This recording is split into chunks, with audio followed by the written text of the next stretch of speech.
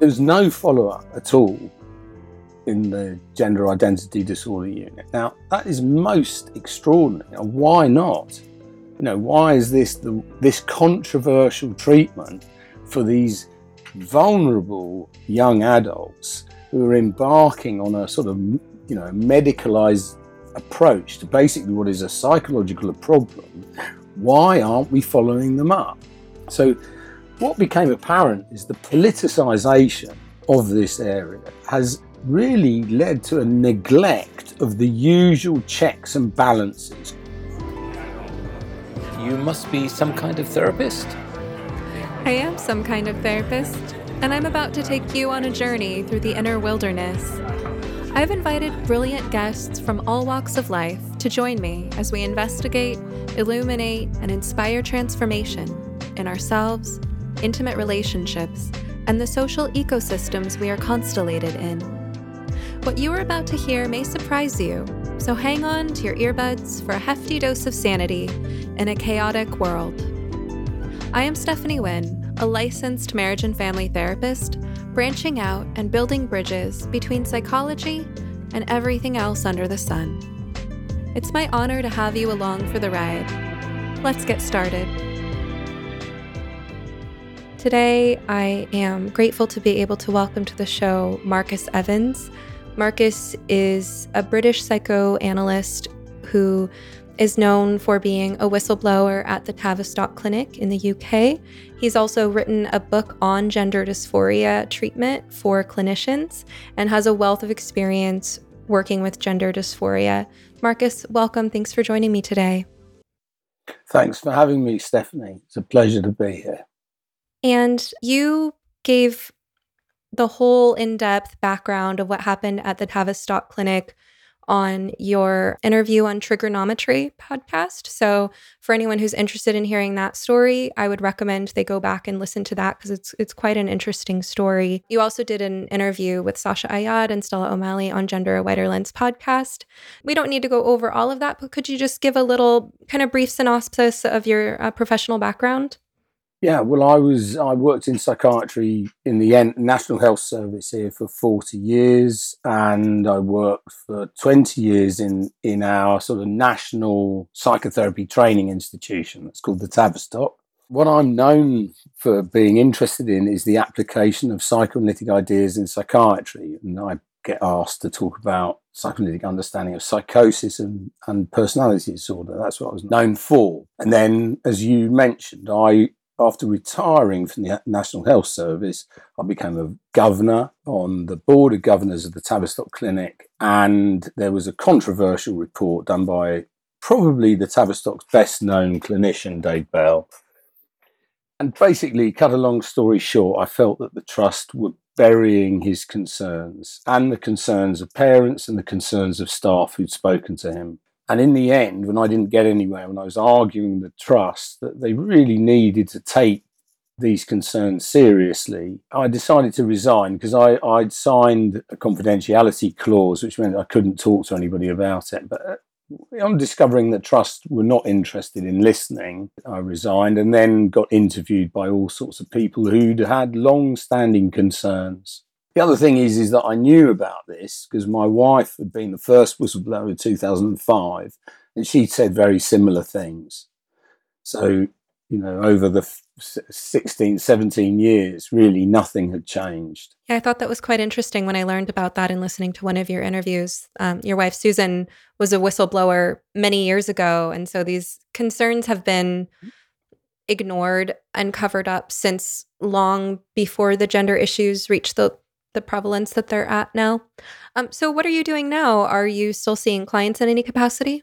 Yeah, no, I work full-time in private practice, and Sue and I mean, the thing is, as a generic psychoanalyst, I've seen all sorts of people in transition over a long period of time. As I said, I've been in psychiatry for 40 years. But we set up a service basically for gender dysphoric kids and their families, and we've been running that. And then we also thought that what was missing was a sort of psychological model. Ironically, the Tavistock's international reputation is in psychological approaches to family work and individual psychology. I thought that that's what the Tavistock should be doing, is thinking about what's going on with these kids and what's going on within the family. So, decided to take this stand, and my wife sort of started the judicial review, which was then taken over by Kira Bell. Basically, we thought, well, we're missing a sort of psychological model. So that's why we've written the book. And then we're learning a lot subsequently from our clinical practice. My wife sees mainly the parents and the younger kids, and then I see mainly the over 18s. Considering the complexity of the subject and how much you've already written and spoken on it, I think it would be unfair to ask you to explain that in a nutshell, but I do still want to invite you to share a few of the key points. And I'll frame this by saying that you and I, in different capacities and settings, have both expressed, along with a lot of other concerned clinicians, that there's no reason ethically or in terms of best practices that we should step so far outside of the normal psychotherapeutic models of working with any condition. There's this notion of gender exceptionalism where there's no other condition where we affirm the patient's self-diagnosis without question and kind of greenlight them through the medical system to rush into these life-altering procedures. We don't do that with any other condition.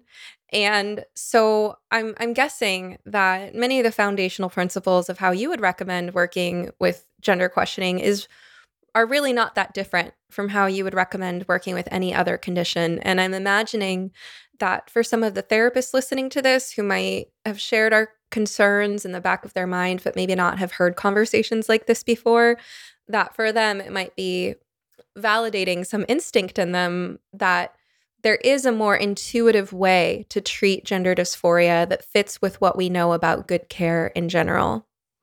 Well, I 100% agree with you, but I think just to take it, there are several levels of this. See, I mean, the reason that Susan started with Mother A, that's the mother of an autistic girl, started the judicial review was really down to the fact there was a failure of medical authority. I mean, usually in the United Kingdom, you don't get involved with the courts about medical treatment. But what do you do when there's a failure of medical authority? The medical authority has been captured. You've got to turn to the courts. Now, what the judges looked at was, where is the evidence base on which this whole affirmation model and medical treatment of young kids for gender dysphoria, what's it all based on? Well, they were shocked when they saw that it's all based on the Dutch protocol, one study, 70 kids, 20 of whom dropped out, 15, 20 years ago. And there's been no other research of high quality, all sorts of qualitative research quoted, but really these come down to a lot of qualitative statements about people feel better and a lot of beliefs expressed, but no what you call medical research with sort of randomized controlled trials in which we follow what happens over a long period of time. The other thing is, I asked the medical director, I said, what about the outcome research? Now, I used to have to produce outcome following up patients that were seen at the Tavistock, because the way we won our contracts was by convincing contractors who are holding a sort of government purse that our services were worthwhile by following them up and saying, well, the patient's improved in this, and this way. There was no follow-up at all in the gender identity disorder unit. Now, that is most extraordinary. Now, why not? Why is this controversial treatment for these vulnerable young adults who are embarking on a sort of, medicalized approach to basically what is a psychological problem? Why aren't we following them up? What became apparent is the politicization has really led to a neglect of the usual checks and balances, caution, good clinical governance, looking at the downside of treatment. What are the long-term outcomes? It's all absent. And as I said, that really we're flying blind. This is like a sort of social experiment, medical experiment. The other important point to mention is the affirmation model was adopted despite the fact there's no evidence base for it, whereas there was an evidence base for watchful waiting, that most kids, if supported, and you don't shut down the various things. People experiment with their identities. Well, that's what adolescence is all about, isn't it? You try being a bit macho, a bit feminine, a bit this, a bit that. You experiment, but don't sort of set yourself off on a path that is rigid and there isn't room for adaptation. So it's a most peculiar thing that we've done in this area. That's the sort of world that we're in, for people to be aware of. The usual checks and balances and caution of sort of medical practice are absent in this area. And in place of that, you've got sort of ideology and beliefs as a sort of doctrine. So it's a very odd culture, because I didn't answer your question, but I was just looking at the sort of top level. But then as I say, the usual practice of the Tavistock would be to look at the psychology of the individual in a thorough way. What's going on with these kids? As we know, many of them, and certainly all the ones that we see, and we see a selected bunch because parents have looked us up online. They know we're critical of current practices. So we're not saying everybody, but the kids that come to us, they all have comorbid issues and problems: eating disorders, OCD, depression, anxiety, neurological problems. They've all got comorbid problems. Well, the other thing that the judges asked the Tavistock, the JIDS service, was, what are the comorbid problems of this population that you're treating? Now, amazingly, again, the Tavistock hadn't recorded how many of the kids had autism. You'd think that's a key issue in terms of understanding what might be driving this wish for a sort of fixed solution, but no curiosity from the service. Again, and the service is taking place in an institution which is known for its interest in dynamic factors and family dynamics, etc., etc. Very odd. So I think that's your starting point. So it's a psychological problem. How do we understand what is going on with this kid? Who are they? What are they struggling with? As a psychoanalyst, always interested in the sort of structure of the child, the early relationships, etc., etc. And that our hypothesis, that's what you asked me about in the first place, is that a lot of these kids are sort of, you might describe as anxiously attached. There's a sort of sense that they haven't sort of internalized a robust psychological system that is going to help them develop a mind capable of doing the things which we all need in terms of our development. You're going to take, the world is not going to function as you would like it. You can't control the external world. You're going to find that it's not under your control. And then you've got to sort of adapt the way you see yourself, the way you, in relation to the external world. And one's got to have a sort of reasonably robust but flexible ego, in my language, in which you can sort of, you can relinquish one set of beliefs in favour of a different way of seeing things as the next challenge hits you. First day at school, you're the best at maths in the classroom, and you go to high school, you're not the best at maths in the classroom. Your mum goes to work, your parents divorce. You've got to deal with all sorts of psychological adversity, and our feeling is that a lot of these kids, they lack the basic structure to sort of deal with that adversity. And then when they hit adolescence, and you get the sort of the influx of hormones with all that it brings in terms of the effects on the body, all the implications of your developing sexuality, the role that you're going to be expected to play in society, expectations of sexual relationships, working relationships, etc., etc.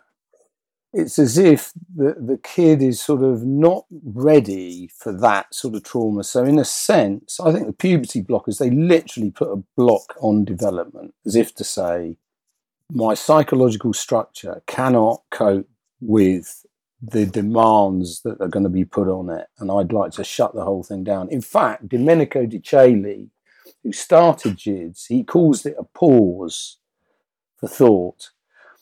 Now, one of the things that, again, came up in the trial was that this claim of a pause for thought was actually not demonstrated in reality. The fact is that once kids get on hormone blockers, they get on a sort of medical conveyor belt.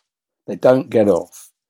You don't know how far they'll go in terms of surgery, but they go from puberty blockers to cross-sex hormones. So in that sense, the sort of die is set, and the possibilities of their development are sort of narrowed. Sorry, it's a long answer to your question, but my view is that you're trying to help understand what are they struggling with, and why do they want to narrow down the demands of what is, after all, ordinary developmental processes. Of course, we know that adolescence, most of us, I don't know about you, but adolescence, pretty confusing, a lot of anxiety, not knowing who I was, all sorts of ideas of what I wanted to become, fears of I was going to work out to be some sort of failure, a lot of turmoil. But that's ordinary. And you hope the adults can support the adolescents in that tumult, which, as I say, I think is a part of ordinary development. And you support that by... Anyway, sorry, long answer to your question. Right. You support that by normalizing it, not catastrophizing it. And, we've seen this increasing, well, let me put it, lowering the threshold for what constitutes a mental illness, lowering the threshold for what constitutes something that warrants medical treatment, and now puberty itself, this normal developmental crisis, is being seen as optional and a source of suffering that can be interrupted, You talk about that pause button, and all of us who are critical of these issues know and talk regularly about a couple of key facts there. One is that puberty blockers are not neutral. They, like you say, they put kids psychologically, they put them on a path toward transition and medicalization, whereas kids, if they never went on those puberty blockers and they had a more exploratory approach, they would have a higher likelihood of desistance. We also know that puberty blockers are disastrous for the body, and especially for bone development, but also for brain development. And many people who had dysphoria but went through puberty say that puberty was the cure for their dysphoria, that they had to go through that crisis and adjust to those hormones to eventually make peace with who they are. Another point I want to bring up on the puberty blockers is when it comes to this false notion that they just press the pause button. You said pause for thought, and I thought that was interesting because I think a lot of these kids don't actually know how to think. And the more time they're spending on screens and the more they're immersed in an online culture that's telling them what to think and how to think, what is it that makes us think that giving a kid this, kind of buying a kid this illusion of extra time, that something magical is going to happen in that when you're halting their development, that there's something that can happen during that time that they're on puberty blockers where their dysphoria can be resolved, where they can think more clearly.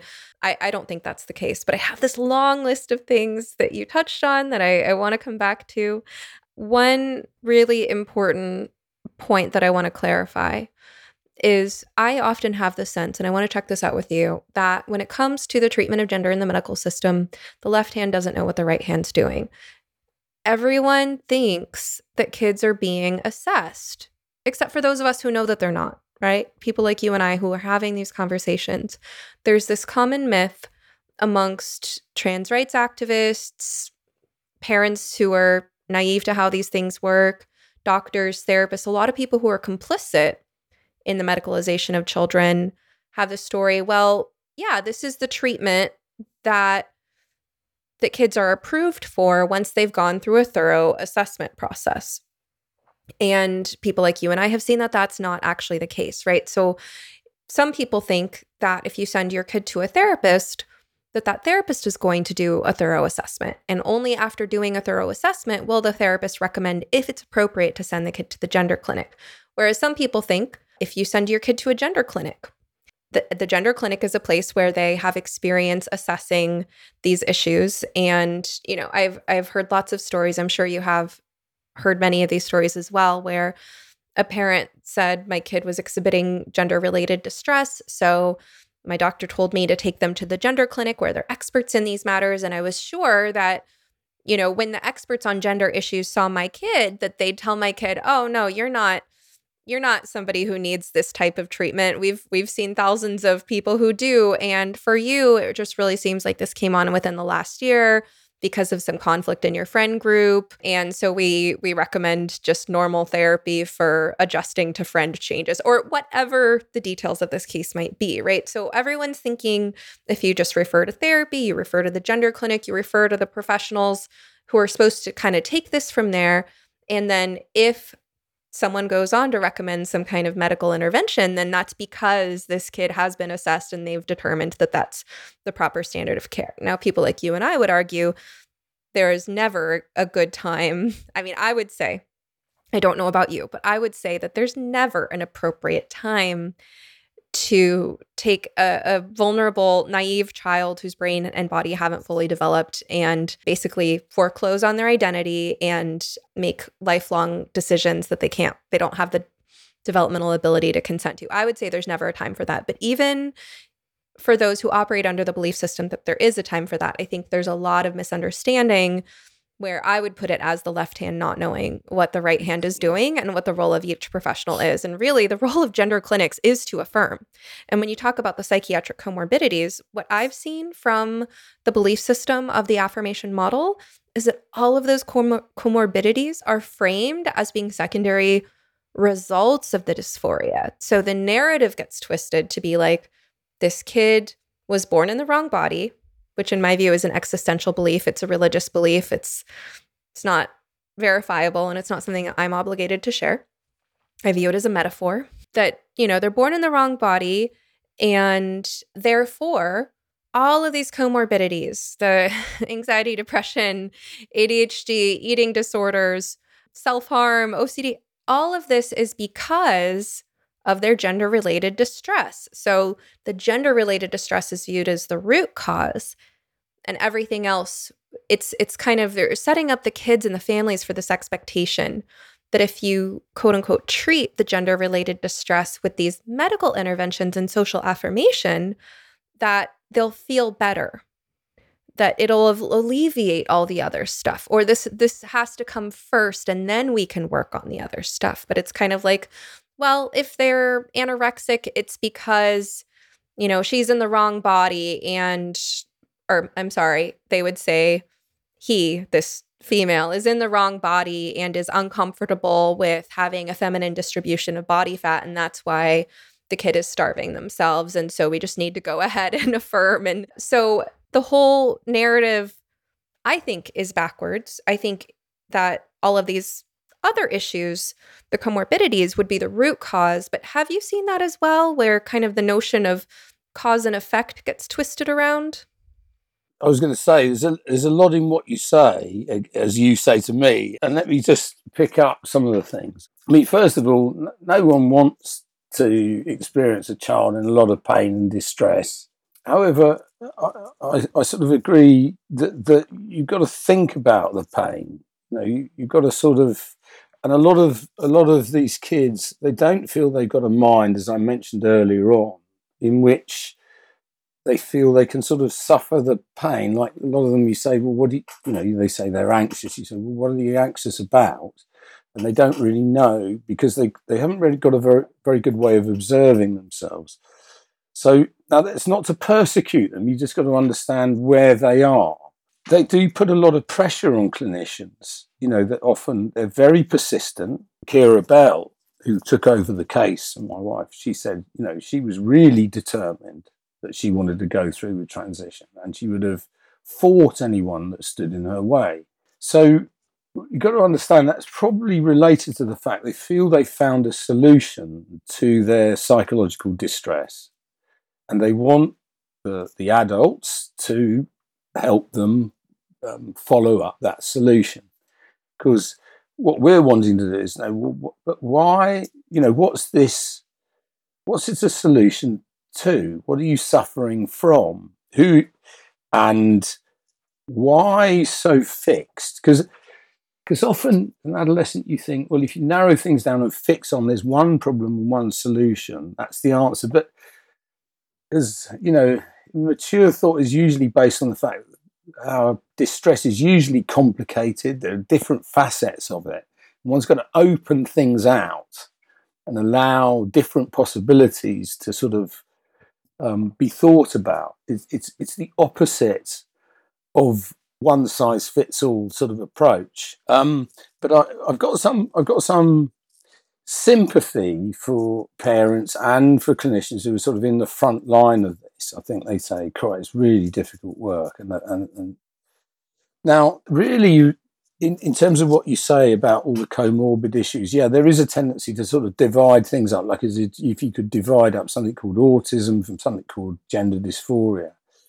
In actual fact, one of the experts on the judicial review was the guy called Ginsberg, who's the leading authority on autism. And he said, well, of course, black and white thinking and a tendency to go, that's good and that's bad, very much fits with gender ideology. And that's why these kids are so prone to being pulled into the gender ideology. As you say, it's not that autism is secondary, it's primary, if you like.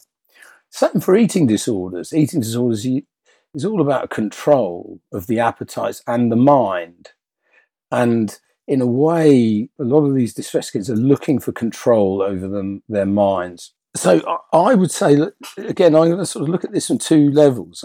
This sort of, in terms of what we should be doing in mental health, as you say, I certainly have never before been asked, if a patient says to me, I'm Henry VIII, I don't say, well, that's impossible because he died 600 years ago, but nor do I say, well, how does it feel to be the founder of the Church of England? I sort of think, well, what's he trying to communicate? Why has he adopted this belief system? I'm trying to sort of open things out, like, has he been beastly to his wife? As Henry VIII, I think, had maybe three wives beheaded, but what's he trying to communicate? So I neither agree nor do I disagree. My job's to understand what's the thing underlying that. When working with a kid, so I've got very strong views on the direction that we've taken in mental health, and in terms of the policies, and in terms of the medicalisation, as a sort of quick fix with long-term problems. As a therapist, I don't see myself as a gatekeeper. My job is to say, who's this kid? What are they struggling with? Can I understand them?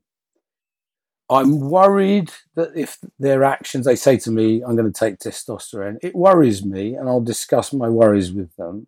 I sometimes feel that the whole issue, as you're saying, it's a sort of, the gender clinics often say it's primary. For me, it's a cloak that the child is hiding other issues behind. And I'm trying to understand what's behind this. What is going on with this kid, and can we throw some light on it? I understand that if we do that, in a sense, they feel they've got the solution to their problems. You're the gatekeeper. If you're only Mr. Evans says to the parents, yeah, that's fine. They're really, they're really trans. They can go through onto the medical pathway. Then I'll be allowed to pass go, as it were. But my job is, I'm not the gatekeeper. My job is to say, look, I'm here for you. I know you don't like thinking about yourself, but I'm going to try and help understand why that is, and try to explore things and look at things in a different way. I'm not either working for the parents either. I'm very sympathetic. If I had kids and they wanted to transition, I'd be beside myself, as many of these parents are, and I'd worry the damage they do. But as a therapist, I'm saying to the kid, But I've got no agenda apart from to understand what's making you tick. And in the end, I say, you may decide, you've got to decide how you're going to live your life. I'm seeing the upper age group, so that many of these, they've reached majority, they're 18. I still think there should be thought. I still think you should be cautious. I still think there could be exploration, but I'm not there to say how the kids should live their life. I'm there to say it's a good policy in life, especially when you're making important decisions, to try and understand what's driving this belief system. Who are you? What are you struggling with? And I'm wanting to help you think as thoroughly as possible about that. So what do you think about the ages of 18 to 25 in particular? Because at 18 in the US and the UK, someone reaches the age of majority, but we know that the brain isn't fully developed until the mid-20s. I think that can be an especially vulnerable time for so many reasons, but one of those being that they are in a position to make these lifelong decisions and you want to help them think about it, but also they're just not fully capable because they don't have the life experience or the neurodevelopmental capacity either. What do you think about that age range and their decision-making abilities? Yeah. As I say, a lot of the young adults that I see, they're quite behind on their sort of emotional development. They're often very attached to their parents. They're often, they haven't had sexual relations. They're often, as you were saying earlier on, they're living on lines. They're quite dissociated from their bodies. They don't like their instincts, their appetites. They're living in their heads. They look at their body as the enemy in some way.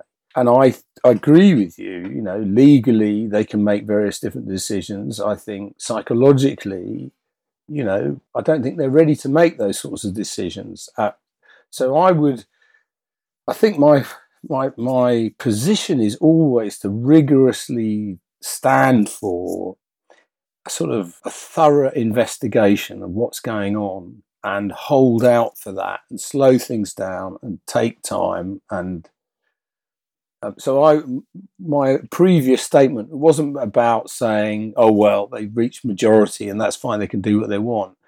I suppose what I'm trying to say is I'm sort of also, and this is not from a policy point of view, just to make that clear, but as a therapist with an 18-year-old, I say, look, I'm here because you think I'm working for your parents with their agenda. In actual fact, I'm here because I'm trying to understand you, and I'm going to do that to the best of my ability. And that's going to be as rigorously as I possibly can. But also to pull us out of this sort of fight. There's the authority, and they're battling because they're saying, you're just trying to stop me being who I want to be. See, you end up in a sort of dogfight. And I'm trying to find a sort of third position in which to say, okay, I get that, but let's try and work together on this. And in doing that, I've got to sort of say, I'm not going to be making the decision about whether you transition. In the end, it's going to be you. My advice would be, take your time, slow things down. There's a lot at stake. A lot can change. That's my advice. But in the end, because otherwise, if you're in a sort of battle with the kid, the parents have appointed this guy, it's in the papers what he thinks. I'm either going to go, okay, I'm going to go along with this until my parents basically go, okay, a psychological evaluation's done, we'll give them a green light, or else you're in a sort of dogfight, and neither of which are helpful psychologically. But just to make it clear, my individual position would be very different from my position in terms of the policies that we should be pursuing to this whole area. How are you sleeping? Sleep is a foundation of mental and physical health, equally important to nutrition and exercise, yet it's often the first thing to go during times of stress.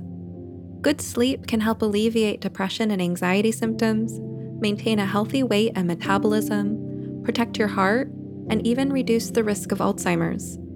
Yet still, a third of Americans struggle with sleep, and temperature is one of the main reasons.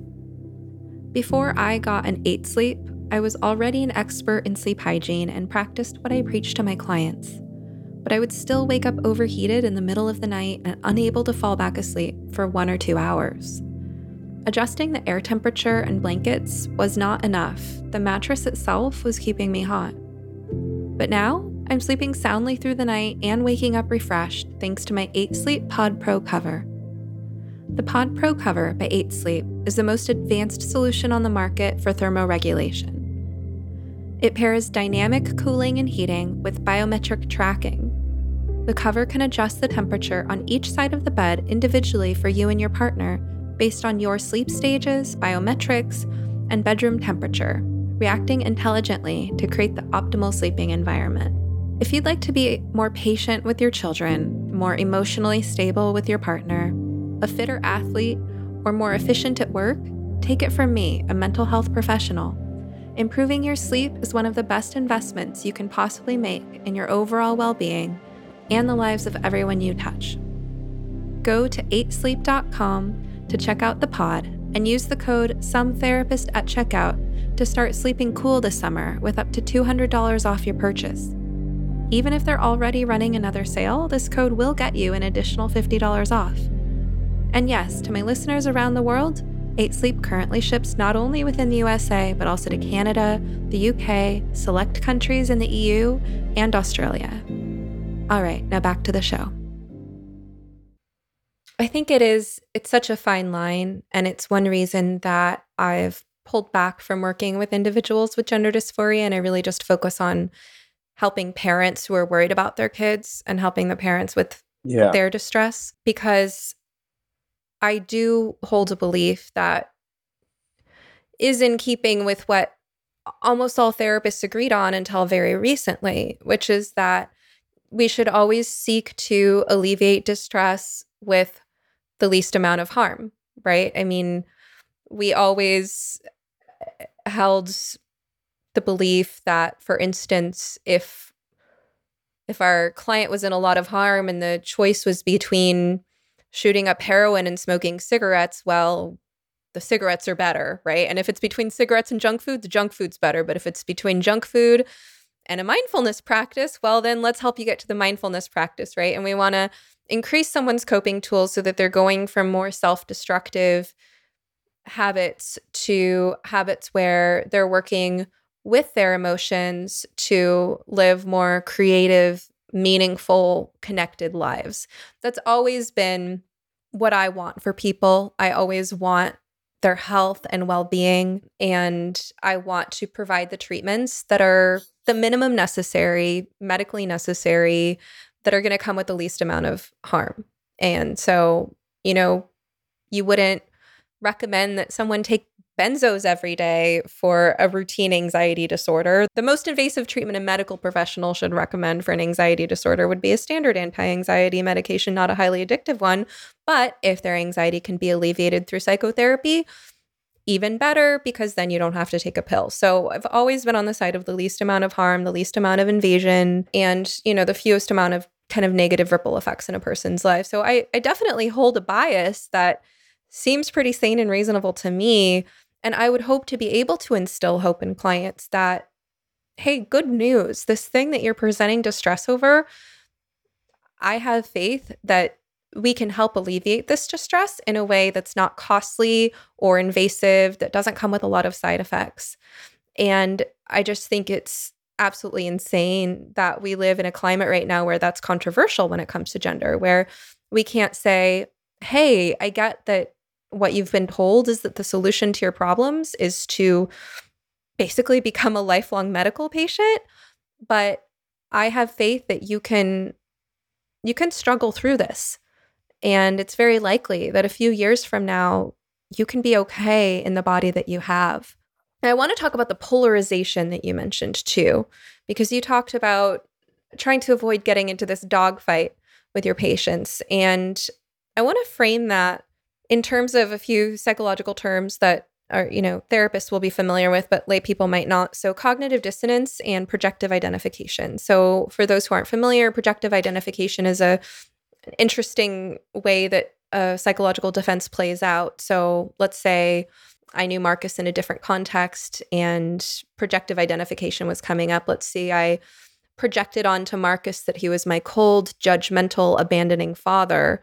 And then I start behaving around Marcus in a way that I would behave around that type of person. Then he starts to feel that way himself. He starts to feel cold and rejecting and judgmental toward me, even though he might not have felt that way in a different context. Well, Marcus and I have just engaged in a process of projective identification where I projected something onto him. And the way that I've acted out that projection, he started to identify with it, take on those feelings, and then maybe act them out unconsciously. As therapists, one of the reasons that it's important for us to be able to recognize our countertransference or our feelings to our patients is to be able to catch that and utilize it to the benefit of our understanding of our patient, our ability to help them, rather than playing out unconsciously. I think when we get into power struggles, oftentimes in therapy, that is a process of projective identification. So for instance, a patient might come to me saying, I really want to stop drinking. I don't know why I drink so much. I don't think it's good for me. To switch models for a second from psychodynamic to internal family systems, in an internal family systems model, that would be the manager part of the client showing up, that kind of responsible adult self saying, I should really get my problems under control. And I would view it as my part of my responsibility professionally to try to understand not just the part that's saying I want to change, but also all the other parts that are pulling that person in different directions that are contributing to why they are drinking. But if I was letting projective identification happen in therapy, then I would allow the patient to project onto me that I'm the part of them that wants them to stop drinking, right? I'm the authority figure to whom they've, said, I have a problem, I should get better. And then they start projecting onto me that I have that agenda for them, right? And then instead of being there to help work with all parts of them and help them explore their own ambivalence that's keeping them in this pattern with alcohol, well, then now I'm containing that part of them that wants to stop drinking, and then they double down on the part of them that doesn't want to stop drinking, right? Then they start protesting with me, and then I'm like, wait a minute, how did this happen? I don't have that agenda for this person. I mean, I am here to help them get better, and I know that that does mean that they don't have to drink so much, but now I'm in a power struggle. So what I think happens a lot of times in the polarization and the fights over gender is that young, naive, immature people will engage in a process of projective identification with the authority figures around them, like their parents and all those supposed bigots online, and maybe a therapist such as yourself. And in the process, they're splitting off their own cognitive dissonance, right? Because we know that it's stressful for the human mind to contain many different conflicting thoughts, opinions, and desires at the same time. And we normally try to minimize that stress by reducing cognitive dissonance in various ways that could include denial or rationalization, but also projection, right? So it's normal if I'm thinking about making some kind of lifelong decision that I should feel some kind of ambivalence about that a part of me would go, are you sure this is a good idea? This is a really big thing to do. But I think that projection is kind of an immature coping mechanism, and it's natural for people who are immature to project their ambivalence outward onto an authority figure such as yourself or a parent, then engage in projective identification as a way of minimizing their own cognitive dissonance. So I can see how you're walking a fine line, because on the one hand, you and I both know that gender dysphoria can be alleviated through much less invasive means. But on the other hand, we have to be really careful not to allow the cognitive dissonance to be projected onto us and to engage in this kind of power struggle. That's my own kind of working psychodynamic model for conceptualizing these power structures. And as a psychoanalyst, I'm curious to hear your thoughts on it. Well, we all project. We all project, and when we're under pressure, we all project, massively. We only recover ourselves when we sort of overcome the sort of crisis or whatever. But I think you're right. I mean, I think the thing is that the argument that goes on, isn't it, is that all the doubts and anxieties are usually located in the adult or the therapist, or all the certainty is located in the young person. And the reason for that is that think confusion and doubts are felt to throw the mind into sort of chaotic state. It feels a threatening state, and that often what the individual is wanting to do is to sort of shut down on that sort of confusion and chaos. One of the things that often gender clinics say, as if it was evidence of the sort of correctness of the fact that the child should transition, is they say, well, they were absolutely certain. Now, a bit like you're saying, I would see certainty in this area as symptomatic of a problematic state of mind. If one's making a serious decision with serious long-term implications, it's right that you have doubts, you may be confused, not be sure. So I think you're right. It gets played out, between the therapist and the individual, and in a way, it relates to another thing. I was thinking about another thing you said. That you're going for the least harmful, least invasive sort of method of treatment. But you see, the child may think that psychotherapy is the most invasive form of treatment. Of course, I'm not arguing with you about the fact that the medication, has long-term serious consequences, which are irreversible. But the child feels it's the mind that's the threatening thing, as you said earlier on. These children are often very frightened of their minds. And so when they come up against a therapist who says, well, let's talk about your doubts, they say, well, what doubts? I don't have any doubts. I'm certain. It's just you guys won't give me what I want. Now, what I then do is I'm saying, well, let's, it's interesting that your mind feels so threatened by any sort of cognitive dissonance, any doubts, any confusion. You feel you've got to export it. And what's that about? Because I sort of agree with you in terms of, not exactly what you were saying, but in terms of having some, you were saying about, having some sort of confidence, that things can work out a different way. Well, my investment in that area would be to say, let's see if we can examine why you feel your mind can't you look at yourself and tolerate some sort of, like I say, uncertainty, doubts. Because while you think that's something to be avoided, I would say that's something that would be quite healthy. So it comes back to the fragility of their ego, the fact that they feel they've got to control it to such an extent. And as you say, project disturbance and turbulence whilst maintaining this sort of position of certainty. And that's what the therapist is trying to work with, trying to understand that, because you're not the parents. Of course, the parents are driven beside themselves by it, get into rows and fights. Well, actually, parents, there's sort of two sorts. One are terrified of arguing with the child because they feel worried about the threat of suicide. And there's others who just get into fights with them. And both positions are understandable but problematic. The parent that's terrified of the child who's threatening suicide or one thing like that, you're basically being bullied out of your position as their parents and their protectors. The parents who are in an endless dogfight with the child over this issue, it sort of takes your eye off other things. So it sort of tends to go nowhere. It just ends up as a sort of boxing match. And you sort of feel that it keeps out other points of contact or connection, But it's completely understandable, I think can be unhelpful. I hope you've been enjoying this episode of You Must Be Some Kind of Therapist podcast. If you like what you're hearing, now's a great time to like, subscribe, follow, rate, review, or share. You can also support the podcast by visiting sometherapist.com/shop, where you will find goods and services I have personally curated to support your well-being and enrich your life.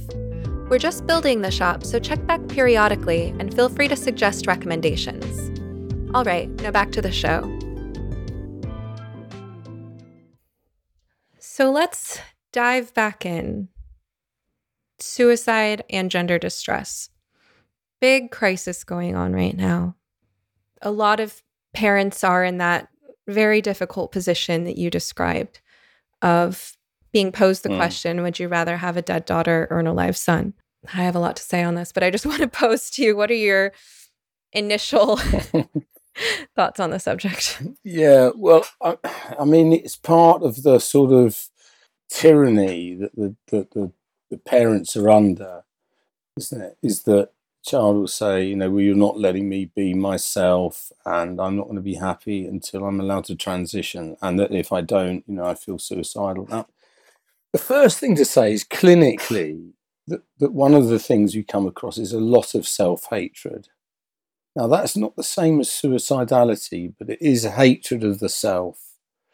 And I think that when I talk about trying to understand what's going on beneath the surface, a lot of these kids are struggling with hatred of the self, which often gets located in the body or identify with the breasts or with the penis or the secondary sex characteristics. And the fantasy is if only they could get rid of those, then they'll be free to be themselves. Now, the next thing is that the sort of this thing that's bandied around, what would you rather have, a trans child or a dead child? The fact is that Michael Biggs, as a researcher in this country, he looked into these sorts of claims and the science behind it. Now, the first thing to say is, going back to the point I made previously about the politicization, we just don't have the data. We are literally flying blind. Because of the politicization, because of the sort of hands-off attitude and the lack of curiosity, we just haven't gathered enough data. But the thing that he found was that really that the suicidality of this population is very similar to the adolescent population with problems.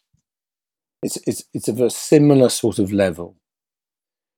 So if you went onto an anorexic unit or adolescent suffering from anxiety and depression, you'd see similar readings of sort of, do you ever think about killing yourself, etc., etc. It's no different. It's no worse and it's no better. Having said that, that's based on other studies that have been done. And I just come back to my point. There's just a lack of research. In terms of parents, it puts parents in a terrible position, whereby they feel that unless they accede to their child's wishes, which they may be fundamentally against or have worries about, then they're going to be facing the threat that the child may harm themselves. As I say, one of the things, and this is really my wife who does this work, we get a lot of parents write to us. The letters are very similar. They often say, our child has had lots of comorbid problems. They've been an outsider for a long time. Never any signs of gender questioning behaviour as a child. They hit adolescence. That was difficult for them. And then, they started to go online. And this is the contagion aspect of what you were talking about before. They sort of joined a group that said, oh, you're trans. And then they feel like, whilst they don't fit in, they can't find a peer group in the external world, they can find a peer group online. It says, we welcome you as you are, join us. And it does have a sort of cult-like feeling about it. And then the parents they're really worried. Then they go to the statutory services, and the statutory services make them feel that they should be just affirming. And then they're really unhappy and they think, we're going mad. We don't know where we are. And then they'll contact us because of the things that we've said publicly. And we say, no, you're not going mad. In a way, you're right to be worried. The child needs a thorough psychological investigation. Part of your confusion and disturbance that you're experiencing is actually the thing that they can't tolerate. So, yeah. But it's hard for parents to sort of, like you say, it's fight or flight. They're either sort of terrified of causing damage or they're fighting. And actually, you've got to try and find a position. And I'm glad it's not me trying to do this, because I completely understand that parents are sort of so upset and disturbed by this. I would be the same. You're trying to find a position in which you try to go on being the child's parent across the board. Everything gets focused on gender. There's more to life than gender. They are who they are. I don't want to go to the language which I think has been this sort of stolen, which is you're helping them to discover their authentic self, because I feel that's contaminated. But in a way, you sort of are, in a way. What's behind all this preoccupation with gender? What's going on? But parents are in a terrible position. Have my sympathy. Suicide is such a complex topic, right? Because there's suicidal ideation, meaning any kind of thoughts about it, which a person might keep to themselves or articulate to someone else. There's parasuicidal behavior, so self-harm that's not seriously injurious, like cutting or burning or hitting oneself, right? Then there's suicide threats, where a person is communicating to someone else that if you don't do this or that, or if I don't get my way over this and that, then I'll kill myself. Then there's suicide attempts. When we're screening for thoughts of suicide, it's not black and white. As a therapist, if someone tells you that they've thought of suicide for any reason, then you want to assess plan, means, and intent, right? You want to find out, have they thought of a specific way that they might do it? Do they have access to that? Do they have the intention to follow through?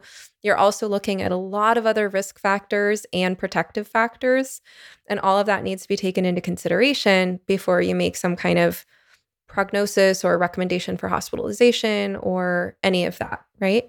And, there are people for whom it's really difficult to come to someone, a parent, friend, teacher, therapist, and say, I've been having these thoughts and they're really scary, right? And we have, I think, some evidence, and please correct me if I'm wrong, but my recollection casually of the evidence is that, it's the people who are silently suffering for a long time and who are less likely to open up about it that are actually more at risk, right, of a completed suicide attempt. And I lost someone to suicide. He was a therapist and he was 40 years old. He was brilliant and helped a lot of people. He talked a lot of people off the ledge himself. And he silently suffered. He was that type. And for him, a lot of what we believe, we can't know, but a lot of what we believe led to that was chronic pain and disability. I don't know exactly what condition he had, but I know it was debilitating. And at 40, he was kind of looking at the rest of his life going, am I going to be able to live a meaningful life? And knowing that is one reason that I feel so concerned for the long-term suicide risk of these kids who are embarking on these medical procedures that are so experimental that are actually really likely to cause long-term pain and disability, because that's a huge risk factor. But to back it up a moment, it's the silently suffering types are most at risk of completed suicide attempts. Then you have people who are more at risk of failed suicide attempts, So for example, the kind of classic picture of like severe borderline personality disorder would be someone who's made many unsuccessful attempts at suicide because there's some, secondary gain or attention seeking, although that can sound like kind of a cold way of putting it. But there's just a lot of complexity around this, right? And I think that to people who haven't been trained to understand and work with suicide to the depth that you and I have as experienced therapists, then any talk of suicide is very scary, understandably. And how could that possibly be any scarier than it is to a parent if it's your child saying it? Because it's every parent's worst fear. So of course, parents are going to take that sort of thing really seriously, but it needs to be examined carefully, right? And one increasing factor that we really need to look at is the social influence, not just in the conceptualization of what's wrong with a person for their distress, the self-diagnosis, the social influence for conceptualizing of oneself as trans or some other gender identity, but the social influence with regard to the messages of suicide. There's a lot of social influence right now for kids who are identifying as transgender. And,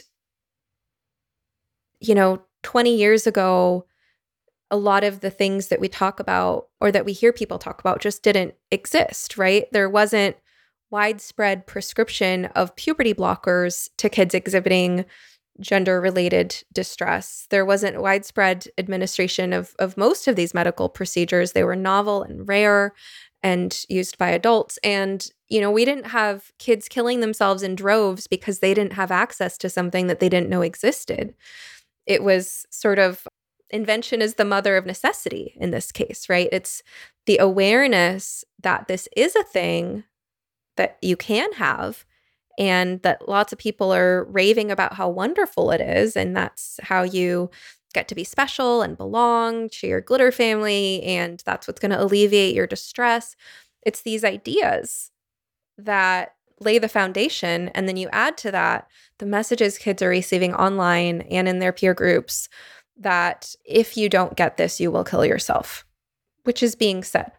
And then there's coaching online, oftentimes with older trans-identified adults who haven't been vetted by the parents, oftentimes, 2 or 3 times the age of the kid, coaching in how to use threats of suicide to kind of back parents into a corner, sometimes whether that means taking them to a hospital emergency room where the staff will all affirm and make gender the focus, or, kind of whatever that next step is. But this didn't emerge in a vacuum. This didn't exist before. We didn't have, it's not like we just discovered the cure to a long-term problem we've had with youth suicides. Have we had problems with youth suicides in the past? Yes, of course. But was it always because of this untreated problem with gender dysphoria that now we have a treatment for? I don't think that's the case. It's what they're learning from other people that's planting this idea that if they don't get these things that didn't even exist in recent history, that they will kill themselves, right? And that's just the worst position for a parent to be in. And it's, I think, recklessly irresponsible for clinicians to perpetuate this myth that this is how you're going to handle it. You're going to give them exactly what they want. That's not how we've ever handled anything before. If in the past, if a kid was saying, if you don't give me alcohol and porn, I'm going to kill myself, and we never said, well, parents, I guess you know what the solution is. It's to give your 15-year-old alcohol and porn, right? It's always like, wait a minute. There are things that we can do about this. In the short term, there are safety plans that we can make. There are ways that parents can keep their kids safe at home with help from a therapist, and there are ways to work on that suicidal distress. But when the kids are fixated on this idea that they have in mind, that they've learned from social influence, then it makes it very hard to talk about. And I think a lot of people are just too scared to even be able to think about this clearly. The other thing I wanted to talk about with regard to suicide that I don't think we're talking about enough is, as I mentioned earlier, the long-term suicide risk. So as I mentioned, I lost a friend to suicide who was not the sort of person you would think would be at risk. I mean, he was a therapist, right? And we know that if you look at all the data we have on suicide of risk factors and protective factors, some of the worst risk factors include chronic pain and disability, anything that takes away from a person's ability to live a meaningful life where they're, working and being productive and enjoying hobbies. And we know that social support is one of the biggest protective factors. And social support in an ideal world, for most people, that means a happy romantic partnership, right? Which includes sexual pleasure. So we know that right now, kids are engaging in medical procedures that will, for many of them, permanently stop them from ever being able to experience orgasm or other forms of sexual pleasure. It's going to be harder for them to find partners because of this. And There, I think, are kind of a lot of negative consequences for relationships, plus the protective factor of family, of responsibility to your children. And if you were sterilized at the age of 14 and at the age of 30, if you decide you want children, tough luck. These kids are not going to be able to have their own biological children if they were to want that in the future, even if they think they don't want it now. So, we're basically setting these kids up to increase the amount of risk factors and decrease the amount of protective factors for suicide by a lot. And that really scares me. I've also seen evidence that the long-term risk of suicide for people post-transition is 19 times higher, that the time of most risk of suicide is about 10 years post-transition. And so adding all this together with the exponential rise in the transing of children over the last few years, I'm looking 10, 20 years out and seeing a tidal wave of detransitioners who are going to need a whole lot of help to protect them, as well as people who maybe never detransition but encounter some kind of crisis where they're at higher risk of suicide. And when a person has spent many important developmental years fixating on this as the solution to their problems, and they haven't worked on their physical or mental health in any other way because they thought that this was what it was all about, and then this falls apart, I think they're going to be left in an incredibly fragile position. So that's worrying me a ton. And I wanted to talk about it with you today, Marcus. Again, lots of things you raise. I mean, one is the sort of false science that dogs this whole area because of the vacuum really in sort of hard science and all the sort of claims. And as you say, there's a lot of coaching that goes on online. And kids are given the tools to put pressure on the adults, etc. And that's also unhelpful. In terms of suicidality, I mean, as I say, I used to run a para-suicide service in the 1980s at a casualty department. The thing is, as you say, it's often people who don't talk about their state of mind that are highest risk. But human nature being what it is, we're sort of unpredictable. I mean, as you say, there's all sorts of statistics, and disability and pain, push you up the sort of statistical risk ladder, as do being isolated. You're right about all that. At the end of the day, it always comes down to what these factors mean to the individual. Why, it's very sad to hear about your friend, why he suddenly felt that the protective factors weren't enough, or life became so difficult. It's always, you can get into the sort of ballpark of who's at risk and who isn't, but you never know why an individual. Now, the reason I say that is you get people with very few risk factors who kill themselves, and then you get people with very high risk factors who don't. I used to have a guy who used to say he was going to kill himself. I used to run a day hospital as well. He said he'd kill himself every day that I worked, and it was almost just like saying hello. And in the end, he did. So, you just got to. We're not very good at predicting human behaviour, although we've always got to try. As mental health practitioners. But I think your point about the new population is very important. So for the first 25 years of my time in psychiatry, we were talking about very small numbers in this country, the UK, over 18s, 90% male to female in their sort of from 18, 25 onwards. Now we're talking about this huge increase, complete change in the demographic. We're talking about 12, 14, 15-year-old, 85% female to male transitioners. So a completely different population. And the fact is we, as I said before, we're just flying blind. We don't know what the outcome is going to be. But you're right, it's worrying. I don't know whether it will be the catastrophe for everyone that you fear it will be. I mean, not large numbers. You didn't say everyone, but But the fact is, we just don't know. And the contagious aspects that you've talked about, they're also very influential. A lot of people are being sucked into this at a very early and vulnerable age.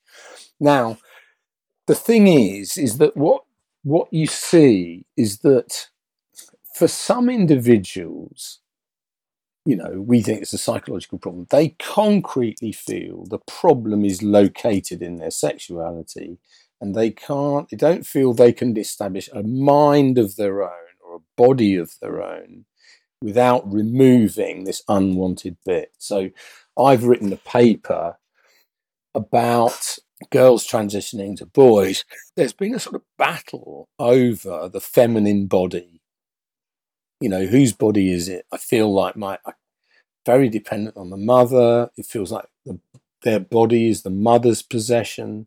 So how do they become a sexual woman when they often feel there's a feeling of betrayal by the mother, that they were quite anxiously attached child. They may have been displaced by a younger sibling. And there's a sort of feeling that maternality and sexuality has left them sort of on the outside.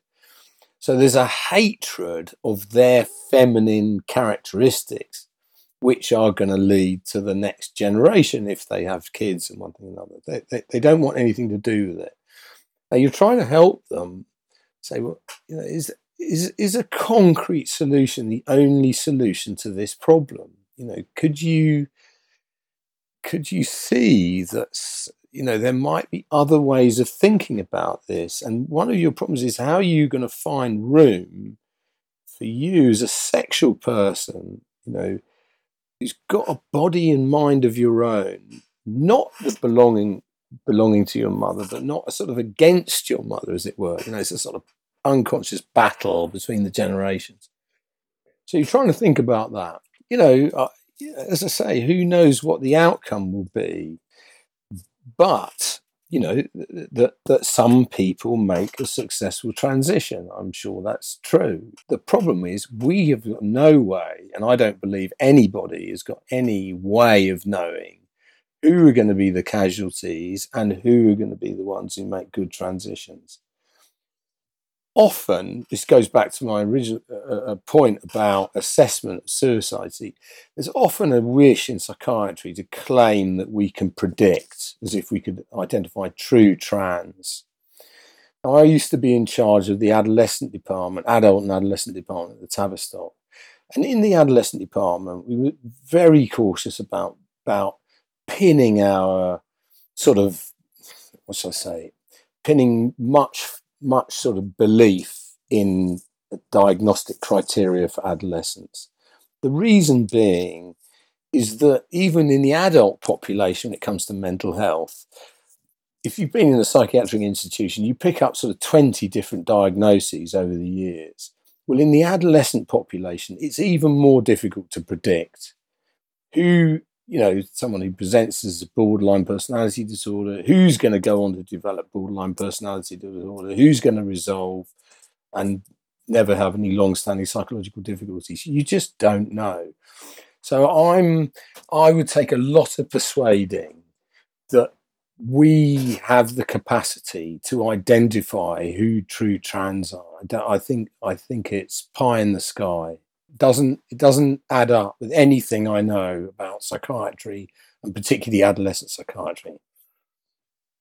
So I put that to one side. Then, as you say, the thing is, what I did used to see in King's in the 1980s was people who, they had long-standing problems. They believed that transitioning was going to cure the problem. They would have, the ones I'm thinking of, had sexual reassignment surgery. They then discover they've still got the same problems, that actually nothing had changed apart from the medical interventions, and then they would be suicidal and taking overdoses and coming into King's.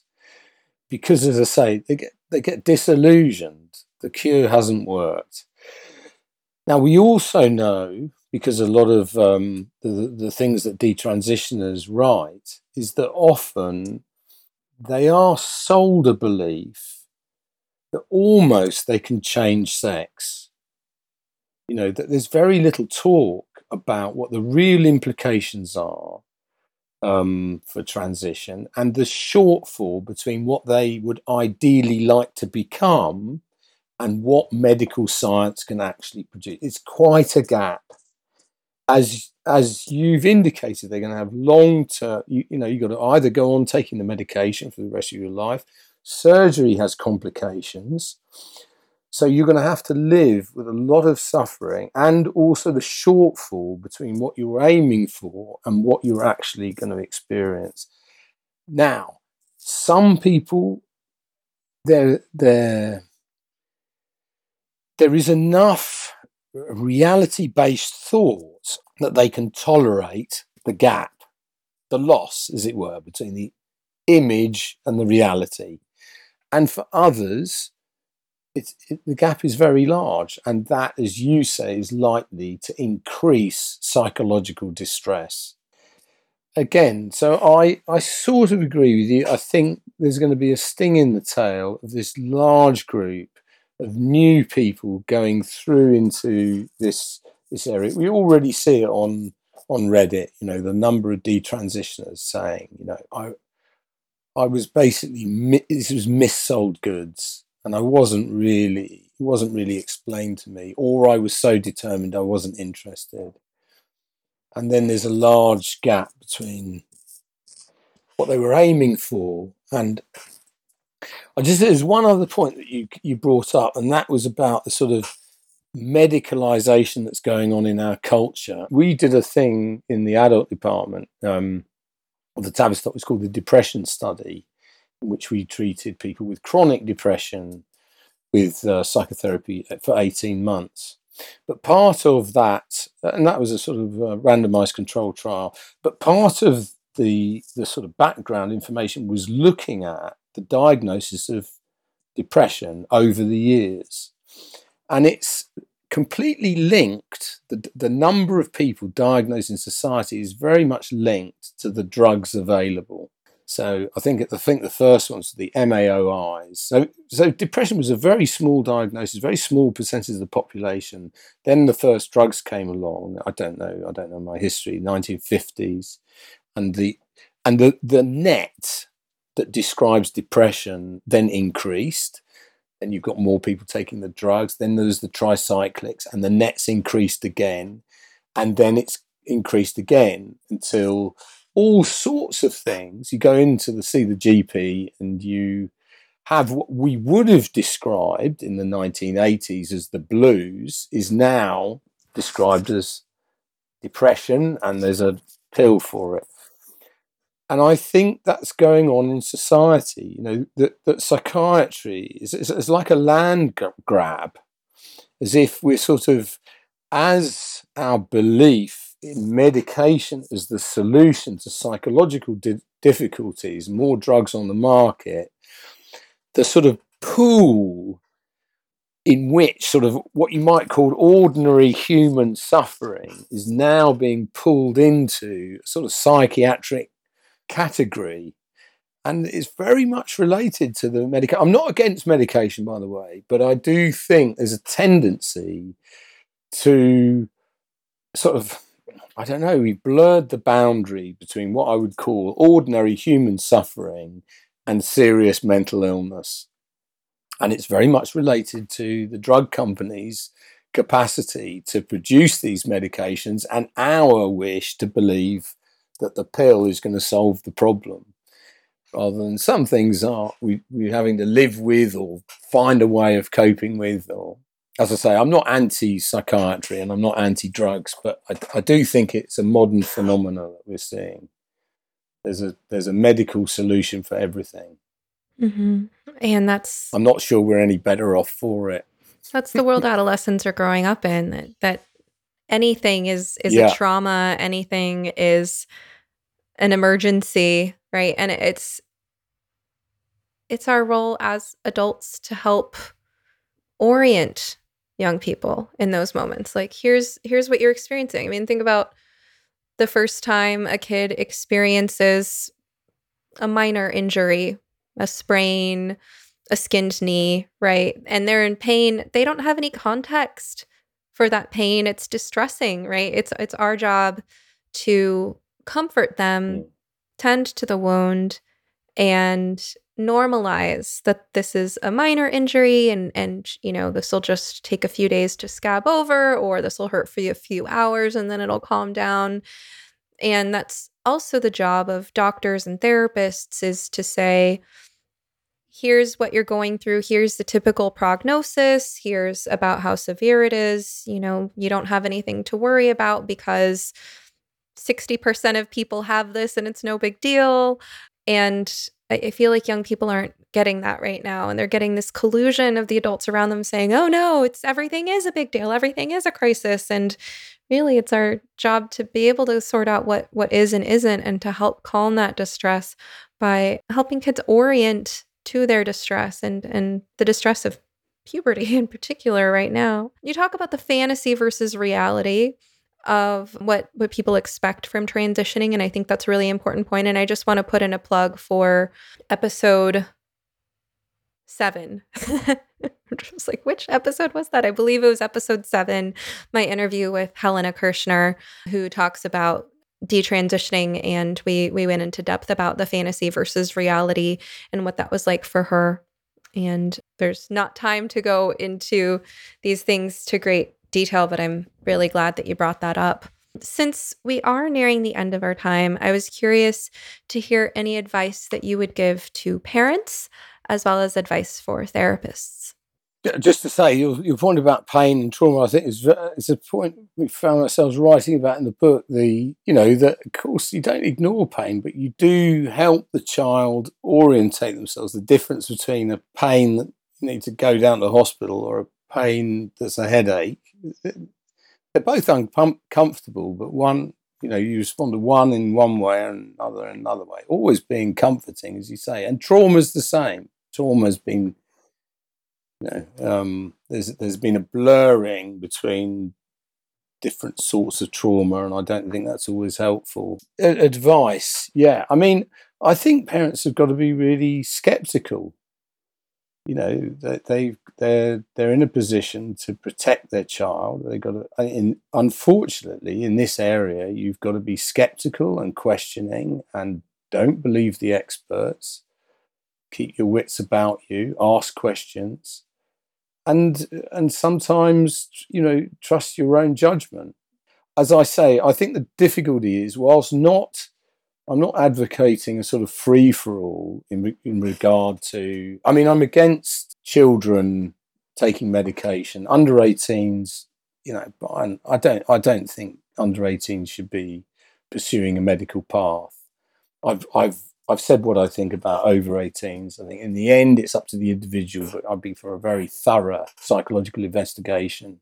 But I do think finding that sort of balance of sort of holding on to your sort of parental position, but without getting caught in the continual trap of fight or flight. Flight, that's not helpful. It's a sort of collapse, and fight is also, one needs to sort of step back and try and think about the child as a whole. That's the thing. I'm trying to think about, and sometimes I think, you see, there can be a big noise, like a big issue that is grabbing everyone's attention that you're in a battle with. I'm always interested in the noises off. What are the more silent aspects, the unspoken aspects that haven't, got on the stage, and trying to listen out for what's not front and center. Because often the thing that's being avoided is not the issue that you're sort of rowing about. It's the issue that's being pushed out of the picture. But parents have got my sympathy, and you need groups that support you. I think we've got a group here called Bayswater, and there are other groups about. You need a support group so that you don't feel you're going mad. As far as therapists are concerned, I think the same. I think in a way you don't want to be doing this work on your own. I think you need supervision. I think you need peer support. And again, for my money, I'd again try to avoid getting pulled into. It's very difficult because sometimes, there's an alarming issue, and you feel like you've got to sort of force the person to face reality, and or else you feel you're failing in your job. And I try to, whilst it's not that I don't worry, someone comes to me and says, "Oh, I'm starting testosterone next week," or feel upset about it. But I also try to think, okay, well, look, what's the testosterone represent? What are they doing? There's often a belief that testosterone is going to shore up a sort of fragile ego, and that you're trying to understand that it's the fragility of their sort of psychological structure, which is what they find hard to tolerate. And I try and pay attention to that. But it's not easy work, but it's not impossible either. I mean, in many ways, this is like self-harm or eating disorders in previous generations. It's ordinary work with troubled adolescents.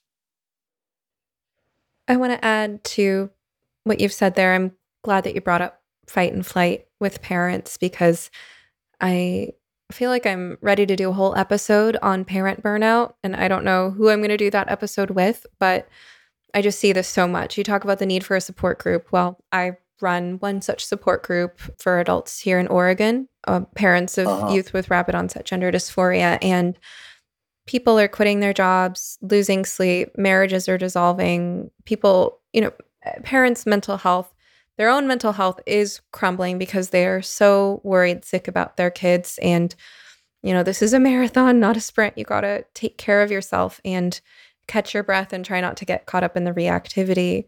So I wanted to add that as well. And I also wanted to answer my own question with regard to advice to therapists, because something that's been on my mind a lot lately is, well, and this goes back to an earlier point, when I expressed my concerns for the mental health of detransitioners currently, but also increasingly in the future, one more confounding factor in that complex picture is that detransitioners who are going through crises and need therapy will have lost trust in therapists, because it was the therapists who unquestioningly affirmed them, and they look back and they feel that they were betrayed by therapists who, in retrospect, they wish had done that more thorough assessment that you were talking about and helped them get to the heart of the issues. So one of my concerns there is that the people who are going to need therapy the most in the next decade or two are the people who are going to be trusting therapists the least. And so my advice to therapists is, if you have up until recently been, let's say, a quote unquote affirming therapist, or you have seen the LGBTQ plus as one united community, which hopefully, if you've started to do your research, if you've listened to my other episodes, read my blog, you might have had some change of opinion about understanding the complexity and the division within that community. But if you have been kind of marketing your practice in a way where you're trying to signal that you're affirming or that you're supportive of that, perceived unified community, you're going to see people in your office who gravitate towards that. And you're not necessarily going to be seeing the people who that doesn't work for. So you're not going to be hearing from the parents, the detransitioners, and the other people who experience transition regret or wish that they could have had some kind of different approach. And I would really encourage therapists to consider who you're not seeing in your office, and to listen to some of these stories, whether you prefer podcasts or reading. Listen to parents, listen to detransitioners, see what they have to say about how the mental health establishment failed them. I can refer people back to episode 3 of my podcast, my interview with Jennifer, episode, I believe it was 7 with Helena. Really take those stories into account and think about who might need therapy in the next decade or two. Can you believe that there are people who are going to feel that they were betrayed and traumatized by therapists who followed the affirmation model? And can you consider that there might be some things about how you're currently practicing or how you're currently representing your practice that could actually be alienating for people who need it the most because they see that you've taken a political stance in being pro-transitioning?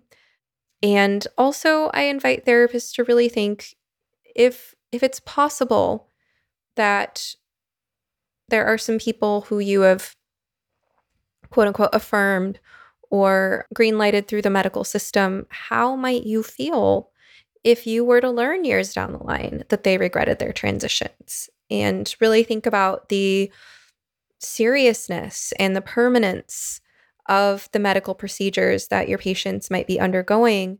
I think a lot of therapists don't want to think about this because they're just so sure that they're doing the right thing because they went to the kinds of trainings that I went to before my perspective on this changed. And really consider that this might even be a crisis for you as a therapist to realize that you thought you were doing the right thing and actually you inadvertently harmed people.